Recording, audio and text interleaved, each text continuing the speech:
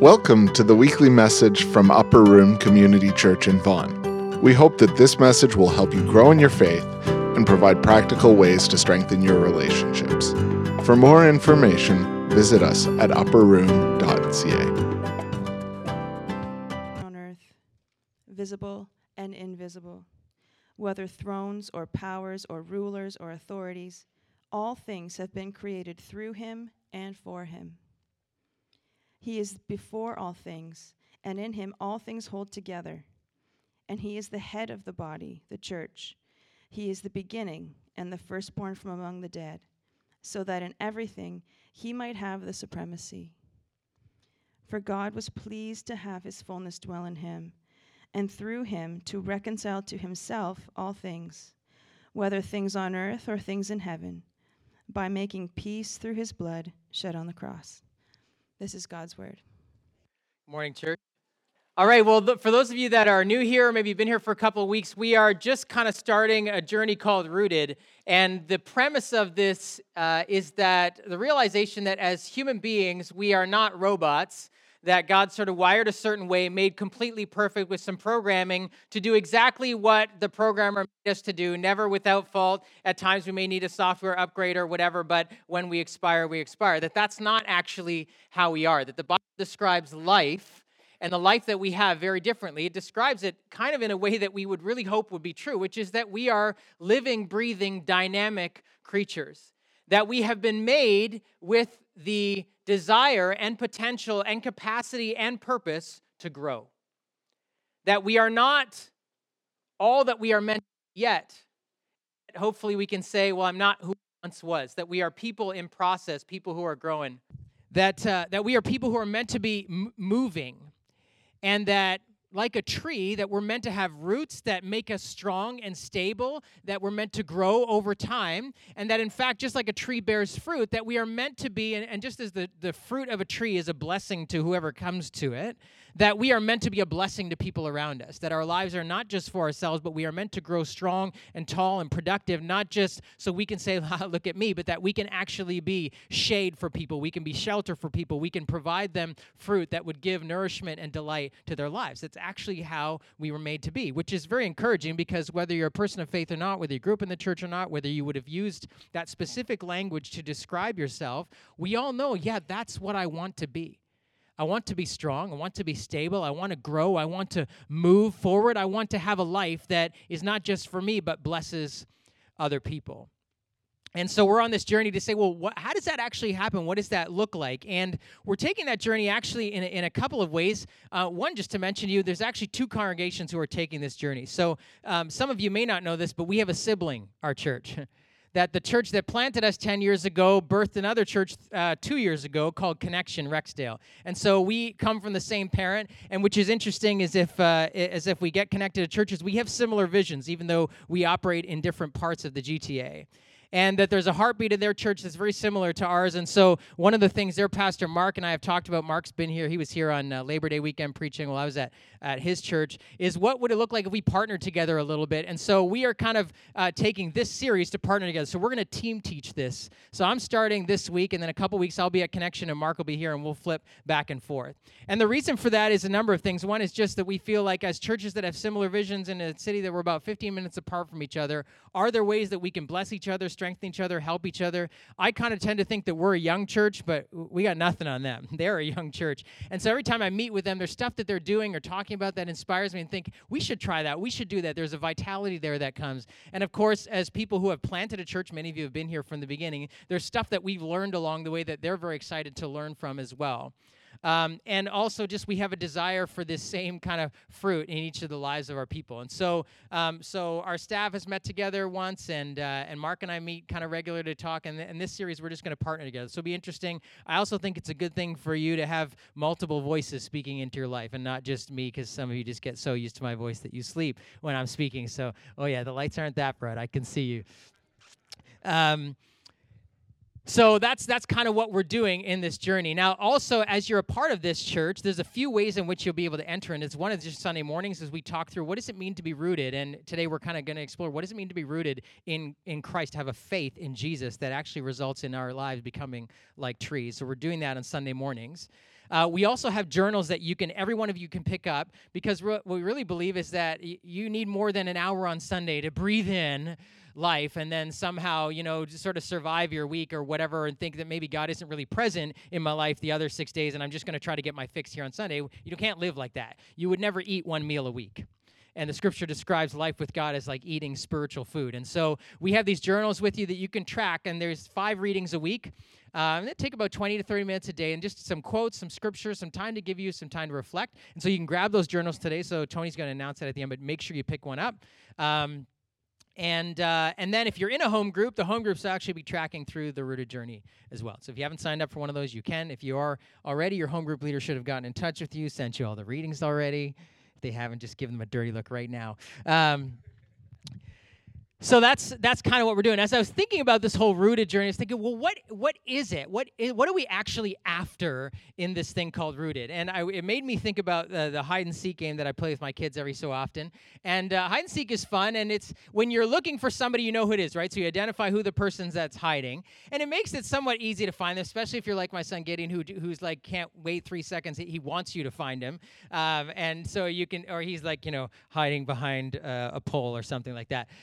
But you might see their hair or their shirt that they were wearing or their shoes underneath the chair, or maybe they have the very familiar spots where they always hide in. And so if you know what you're looking for, you can find them quickly. But it made me think of that if you don't know what you're looking for, hide and seek is much harder.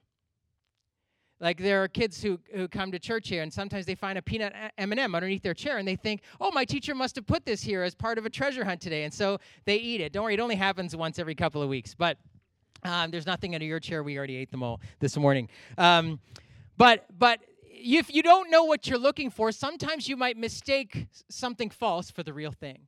And they go, this is it. I found it. This is what I wanted. Or you might find you waste time finding things and go, no, that's not it. Looking for, oh, maybe this is, no, it's not. Oh, shiny object. No, that's not it. Or perhaps you might be totally lost. Like if you've ever played the warmer, colder game, and you're colder, and you find out later, man, I was in the other end of the room, or the other end of the park. Well, sometimes life can be like that, where we are, in a sense, searching for something, and we don't actually know what it is.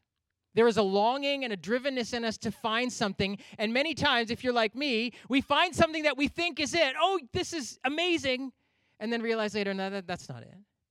Sometimes we find something that we think later, I should have run screaming from that and not pick that up and spend time. Sometimes you think, I wasted so much time looking for this stuff. Sometimes we can feel lost. Like I was at the other end of the park. I wasn't even close to what I was looking for. And I would suggest to you that most of life is a driven desire to seek and find, but we don't know what we're looking for. You might say, VJ, that's a bit presumptuous to say that, we don't know what we're looking for. But let me ask you this. Have you stopped looking? Have you? You've found lots of things in life. I have too. But have you stopped? Have you got to that point where you said, I have everything I need. I found it. You haven't. I know you haven't. I haven't either. I've never met anyone who has. The fact that we keep looking, the fact that we keep mistaking things that aren't for the real thing, only later to find that was shiny for a while, but it wore out, tells us I don't actually know what I'm looking for. I know I'm looking. I have a longing, a desire to find it, but I can't. The 2 words that in many respects mark our lives is more and next. Whatever I found I want more of, I just need more. That was good, but I need a bit more. Or, that was good, but what's next? Some of you, you're like me, you're fun seekers. Like your whole life is like, well, what's next? What's the next thing I have to look forward to? And all of life around us is built on the premise that you need more or you need next. Which tells us, I'm looking, but I don't know what it is that I'm looking for. I haven't found it. The other clue is that you look at people that have what you want, and they want something else. You look at people that have truckloads of what you are just scraping by to get a little of, and they want more. And you think, what's wrong with you? You have truckloads. Or, how come you don't love that anymore? How could you break up with that girl? Those movie stars, you're going, what? How could you have all this money in the world. Why do you have to go and do that? Or you have all the attention of all the people in the world. Why would you go and do and get that attention? It's easy to criticize people where we see the extremes, but the extremities of it point to a clue in our lives that we actually don't know what it is that we're looking for, and that if we were to get truckloads of it, more of it, have next planned out, we still would want more. The scriptures actually tell us that this desire, this drivenness to find more, is that we are looking for God.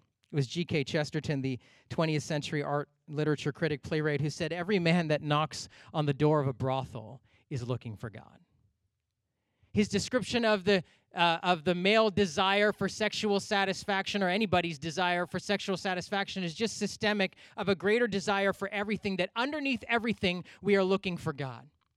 People even describe the sexual experience, even people who aren't faith people, as some kind of spiritual euphoria, some kind of otherworldly experience, even for a moment, that could somehow be grasped and taken hold of. It is what we are looking for in sex. It is what we are looking for in possessions, in the acquisition of a nice pair of jeans, or losing a few pounds, or flexing in the mirror. It is beauty that we long to hold and keep and grip and drink in long enough somehow to keep. In our drivenness to be better than we were before. Whether it's even like cheering for our team to win, or driving for a company goal, or trying to get better in what it is that you do every day, there is a desire to be on the winning side, to not feel like a loser. In this drivenness to have the approval of other people, whether it's our parents, whether it's our siblings, whether it's our neighbors, whether it's our colleagues, whether it's our boss, for somebody to tell us, you're beautiful, you're good, you've made it, to have somehow that feeling of inadequacy, feeling of weakness, feeling of unimportance banished forever. Friends, all of these things, in a sense, we desire in godlike quantities. It's never enough. Somebody has said to you in your life, you're good. But was it enough? Even if you've had lots, why do you want more? Why does a lover not just satisfied with one, I love you, and if it changes, I'll let you know? Every day I want to hear it more and more and more, because I cannot get enough, because I am a bottomless pit for glory, beauty, the otherworldly experience, for satisfaction, for stability, for a sense of control, and that I'm okay. Think with me for a moment. If we could have found it in this world, it would have been found by somebody. It is an otherworldly thing that we long for. It is, as one person has said, a God-shaped hole. It is God. God is the one you are looking for. Ultimately, behind everything is God. The depth of God, the breadth of God. God is the one supremely otherworldly. He is the one supremely beautiful. How do we know that? Because look at the world He created. It is beautiful top to bottom, from the macro level down to the minuscule microcosmic level, from the heights of the heavens to the depths of the sea. It is beauty front to back. It is not just effective, necessary, practical. We don't just live in a practical world. We live in a beautiful one. He is supremely otherworldly. He is supremely beautiful. He is supremely in control. He is supremely powerful. He is supremely loved because He pours out His love. He is the one who says to us, I love you. God is the one you are looking for. He is behind everything, every search. And I'm not just talking for those of you that, have been in the church and say, yes, we're supposed to love God. No, underneath everything else that drives our lives, because it doesn't matter whether you call yourself a God follower, a Jesus follower, a Christian or not. Every one of us has this drive for more and next. And on Sundays we pause, on days we pause and reflect, wait, why do I want that so much? Underneath there is something I'm trying to get at that actually nothing in this world could give me. It is God I want, nothing less. But the greatest twist of this whole journey, this search that is inescapable, that none of us can get away from, is that the one you are looking for is looking for you. The story of our lives is not simply that we are pursuing purpose, beauty, love, meaning, ultimate reality, but that purpose, beauty, meaning, love, ultimate reality has pursued us and is pursuing us even now. That the one we are looking for is actually looking for us. It's in a sense the hunter is being hunted. The one out seeking is being sought, pursued, run after, even as we are running after all of these things. That God is the one, and it's not sufficient to say he's just seeking us as if he doesn't know where we are. He is pursuing us. He knows exactly where we are. As we are wandering around life looking for something we can't explain, he is locked in on us, pursuing us. This is the story of your life. And many of us are unaware that that's happening right behind us. Right behind me, as I am looking out there, is the one who is coming after me. There are moments when we glimpse it. And yet the scriptures tell us this has happened. Well, how do we know this? Sounds nice, VJ. How do we know this? Because of Jesus. The scripture that we just read, it was read for us by Brian in Colossians, says this about Jesus, that he is the image of the invisible God. Jesus is the visible image of the invisible God. The one who is coming after us, the one that many people would say, well, you can't really know. Who can really know about God? Yes, God is transcendent, completely up there in one sense, completely above, non-material. But to say we cannot know him is to deny what Colossians says is actually no, we can, because in Jesus we see God.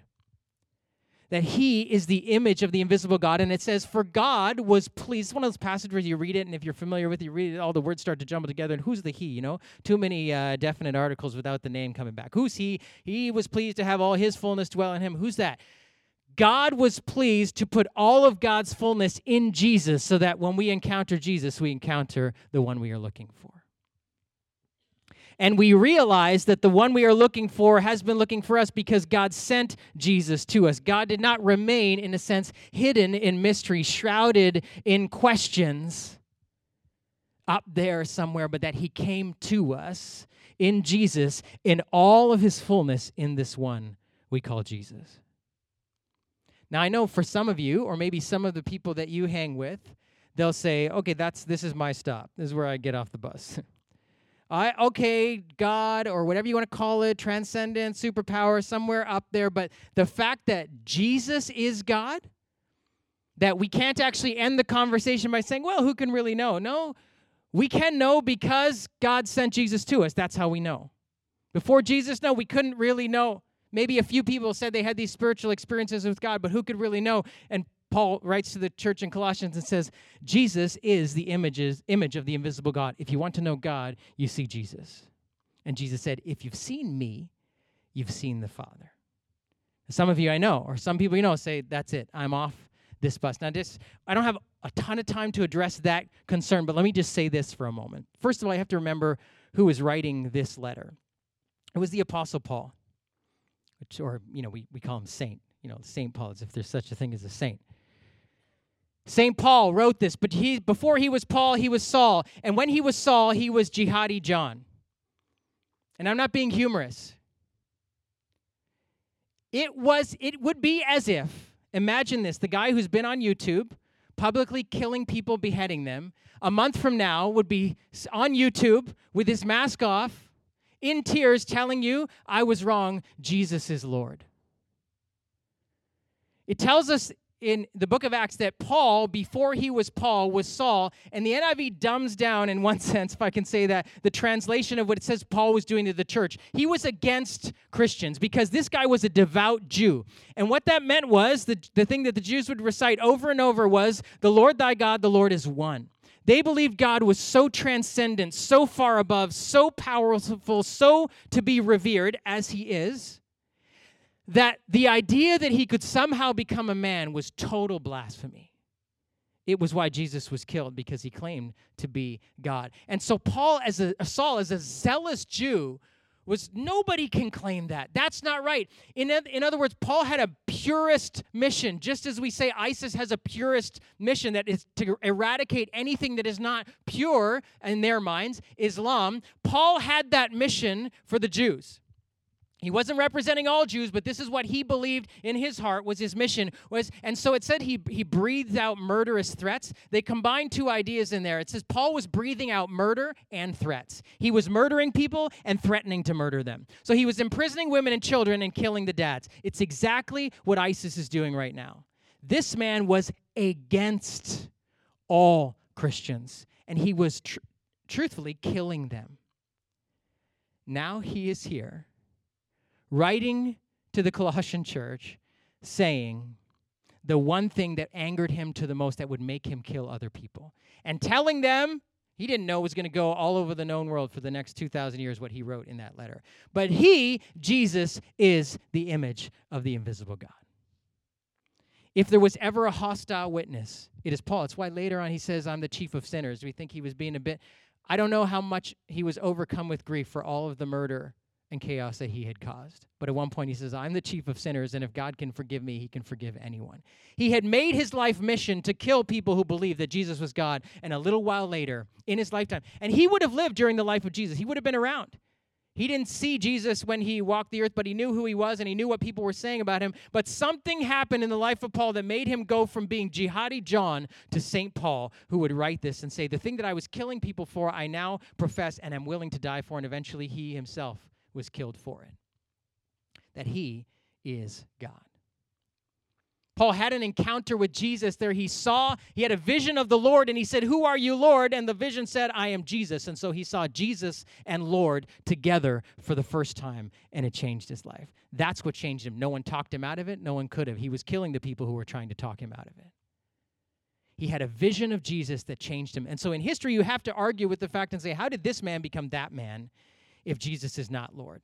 Not only that, if you look at the people who actually were like Paul and the eyewitnesses and who are writing these letters and talking about that Jesus was Lord, it was not the masses way out there that somehow had been convinced by this great charismatic orator named Jesus, that many of us like to think that's what he was. He was a good man and he was a good speaker, and so he convinced a bunch of people to believe that he was God, just like David Koresh or whoever convinced a bunch of people that they were God.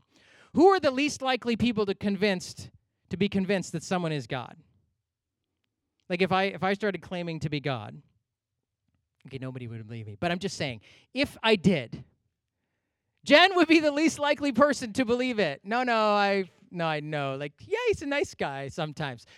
She knows me the closest. My mother, as nice as she is, probably if you pressed her would say, no, he's not God.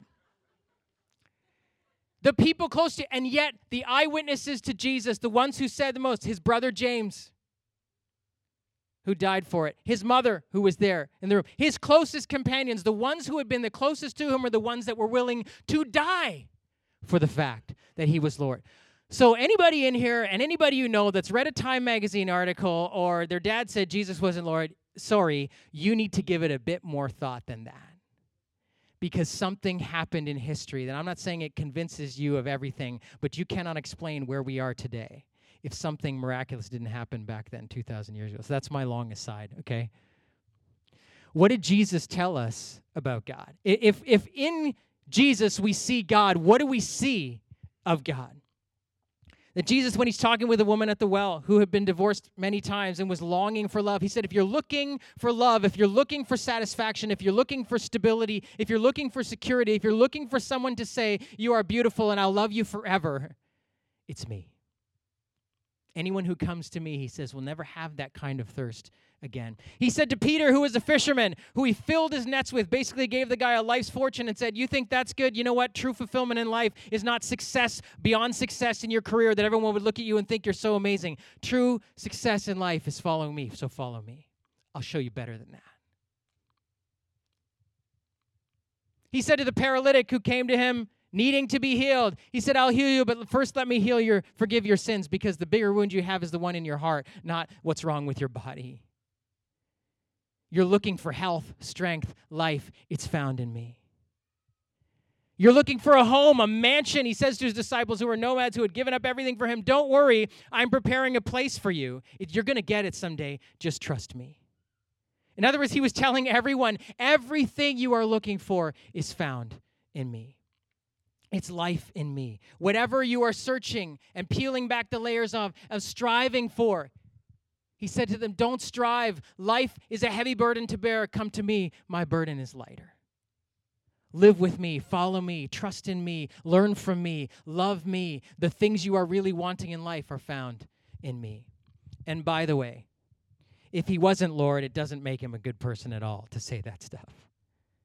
He's either a crazy man or a liar, or he was who he said he was. This business about Jesus being a good man from whom we can learn from but not God doesn't wash. No good man would say that unless he was telling the truth. Unless he was truly saying, worship me, love me, in me you will find all that you desire, all that you hope for. This is the faith of what it means to know who God is. To somehow say that somehow in life, if I want to be the one that I say I want to be, strong, vibrant, thriving, bearing fruit, I somehow have to get closer to you. I somehow have to get to know more of you. I somehow need to learn more of you. I need to love you. I need to take you into the center of my life and grow from there.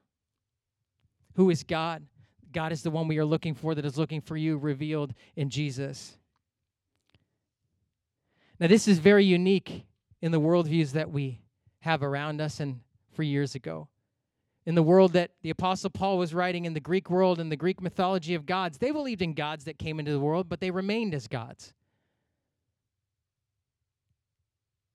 And all of the stories of the Greek gods, essentially, people were collateral damage in those stories.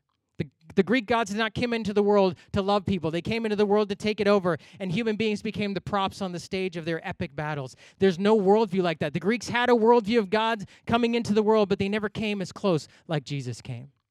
We live in a New Age worldview that's sort of a patchwork, a bunch of theologies put together and different beliefs, and people say, well, yeah, God is everywhere. God is, if he is up there, he's maybe a greater power, or he's some kind of life force, or if he's here, he's also in the trees, and he's a babbling brook, and maybe he's my yoga mat too that I'm on.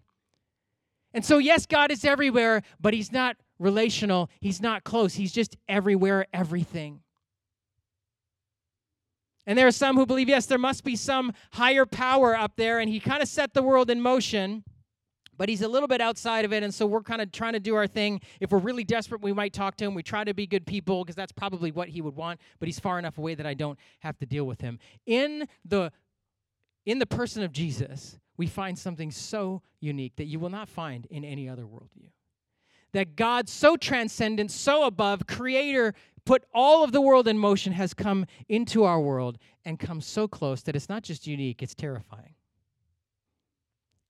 Because to think that God is out there may give me some comfort, and I can pray and if I really need it, but to think that he actually comes close to me, that he is the one pursuing me, is quite frankly terrifying, because what does he want from me? You know, it's like the knock at the door or the email from Revenue Canada. Why are they calling me? You know, that we have this thing, it's like, oh, no, what are they going to want? And sure enough, Jesus comes and he makes demands on us. He comes close enough that we cannot be as we were before we encountered him. And this is what you will find in the narrative of Scripture all the time. Whenever God, the glorious one, came close in Jesus, everyone around started to react. And it was like a chemical reaction that was unavoidable. And either people ran away from him or they moved closer to him. Because it was terrifying, because he made demands on them. Why? Not because he needed something from them, but he wanted something for them. And when God comes close to us, yes, on one level it's comforting to think that God is there, but when God is right here, it's terrifying. So why should you pursue him back? Why should you not turn and run away from this one who comes close to you, so glorious God, and thinking, wait, what's going to happen to my life? And every one of us has had that experience in some shape or form. Even if you said, yes, I follow Jesus, there are times when you realize Jesus wants something for me, and it's terrifying me. Why should I pursue him back? Why should I lean in? Why should you go on this rooted journey to find out more about this one that is pursuing you? Let me just read you a story. A rabbi and his young disciple sat side by side under the shade of a large oak tree. "Help me, Rabbi," said the disciple. "I'm a double-minded man. The law of the Lord tells me the Lord is my shepherd, and I shall not want. But oh, how I want. The law of the Lord tells me that my soul finds rest in God alone, but oh, how my soul finds rest in everything else." "My son," said the rabbi, "listen to the story I'm about to tell you. Long ago, a skylark flew above the parched and desolate ground of the desert. Times were hard for all living things, and worms were not easy to come by for a creature of the air. One day the skylark heard an unfamiliar voice. It was the voice of a traveling peddler, and the skylark could not believe what the peddler seemed to be selling.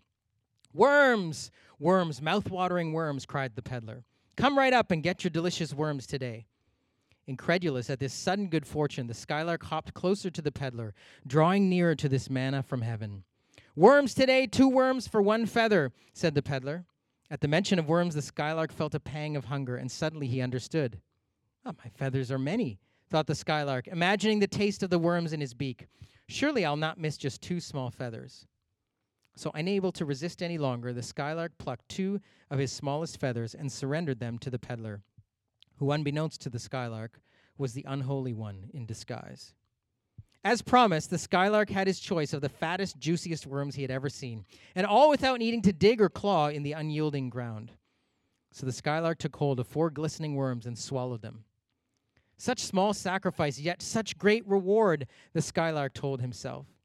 2 small feathers is of no concern to me. With his stomach full, the skylark stepped from his high perch and began to soar. The next day, the skylark swooped and sang until he met the nefarious peddler once again. Just as before, the peddler offered 2 worms for 1 feather. So the skylark feasted on the luscious worms until he had his fill, and so it went day after day. Times were still hard for all living things, and worms were still not easy to come by for creatures of the air.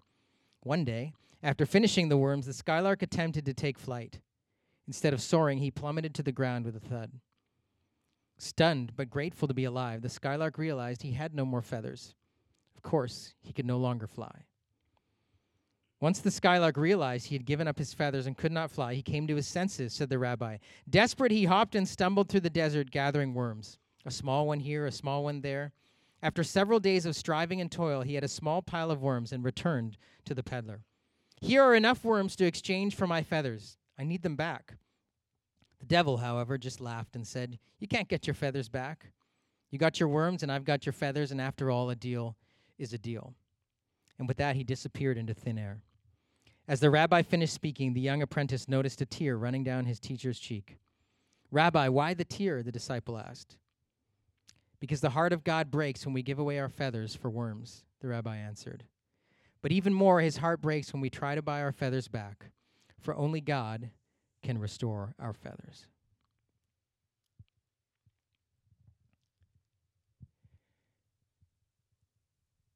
You and I, in the search for God and nothing less, in many ways, big and small, have to give away pieces of ourselves to get it.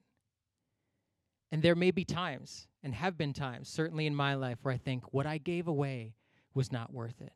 What I gave away now I regret giving, because what I thought I had found was not what I needed at all. And as I read this verse in Colossians today, or this week, it says 2 things that I think are so beautiful to us who maybe are in that place where we have given away pieces of ourselves in looking for something we don't know what and finding not enough. It says 2 things. It said that in Jesus, all things are held together, and that he is the one reconciling us to God. Do you know what this means? The word reconciling just means bringing us back. It means that Jesus is the one putting us back together and holding us together. You get that? It's probably my favorite verse in all Scripture, that in him all things hold together. Because, you know that song we sing here, "Without you I fall apart"? It's true. That as I have given away the pieces of myself, trying to find the thing that I cannot really find because I didn't really know what I was looking for, and then I suddenly realized that the one I'm looking for has actually pursued me, and that he doesn't need anything from me, but he wants something for me, that he is the one, slowly, bit by bit, who is able to put back the pieces of my life that I have given away. And he is the one that holds me together, even when it feels like everything else is pulling me apart. He's the one thing in life that I serve that I don't have to give anything to, because he needs nothing from me. It cannot be said about everything else in life. He is the one. And that's why you should not be terrified so much as to run away. That's why you should pursue him. That's why you should move closer to him, because he is the one able to put you back together, the pieces of your life. He is the one able to hold you together when it seems like you're coming apart. That's why, as terrifying as it is that God comes close, we lean in. As terrifying as it is to think that he is pursuing me, I pursue him back. Because I don't know about you, but I need that. I need the pieces of my life put together. I need to be held together. And so here's my little next step for you. The next time that you are planning or striving or longing or blocked from getting something, ask yourself this question: what am I looking for here? Because our greatest danger in life is that we don't stop long enough to think, wait a second, what is it that I'm trying to get at in this? I want this thing, and I can't get it. Why is it frustrating me so much? And the answer can't be because I can't get it. Why do I need this? I lose something, and I'm longing for it back. And something in me cannot find joy in anything else, and I need to ask myself, why? What was I looking for in that thing? I feel like a failure today because of something that happened yesterday, and I have to ask myself, why is my heart so downcast? What is that thing that I failed at? Why do I need so much to be successful at it? When I look in the mirror and I'm disappointed or I'm delighted, what is it that I am so delighted or disappointed about? And why is it that I need that? Friends, this is a question all of us can begin to ask, to peel back the layers, to realize it is you, God, I want, and nothing else. It is a beauty that never fades. It is an otherworldly experience that isn't gone in a few moments. It is a sense of stability and being held and loved and approved of that never goes away because of my next failure or my next lack of accomplishment or because someone else has come and eclipsed what I've done. It is you I want and nothing else. This question will lead you to him as we begin to peel back the layers on it. Tony's going to lead us at the communion table now as we partake. And I was just encouraged to think this, that, and you've heard us say this many times before, but it bears repetition every time we take this communion, the Lord's table, that we who come to the table are not the ones who have something to offer. We come empty-handed. He is the one broken, given away, so that we can be put back together. And so you don't need to come here having been approved of yourself and feeling holy enough or worthy enough or good enough to come to this table. But this is the table that you come to say, I don't have it all together. The church is really what defines us, as we are just the ones who are willing enough to admit we're sinners and that we need whatever it is that he had. And to know you come empty and leave full. That as real as the bread and the cup is in your mouth, that is as real as what Jesus is for you. And so as Tony leads us, just remember that that's who's inviting us, the one who holds us together and has promised to put us back together.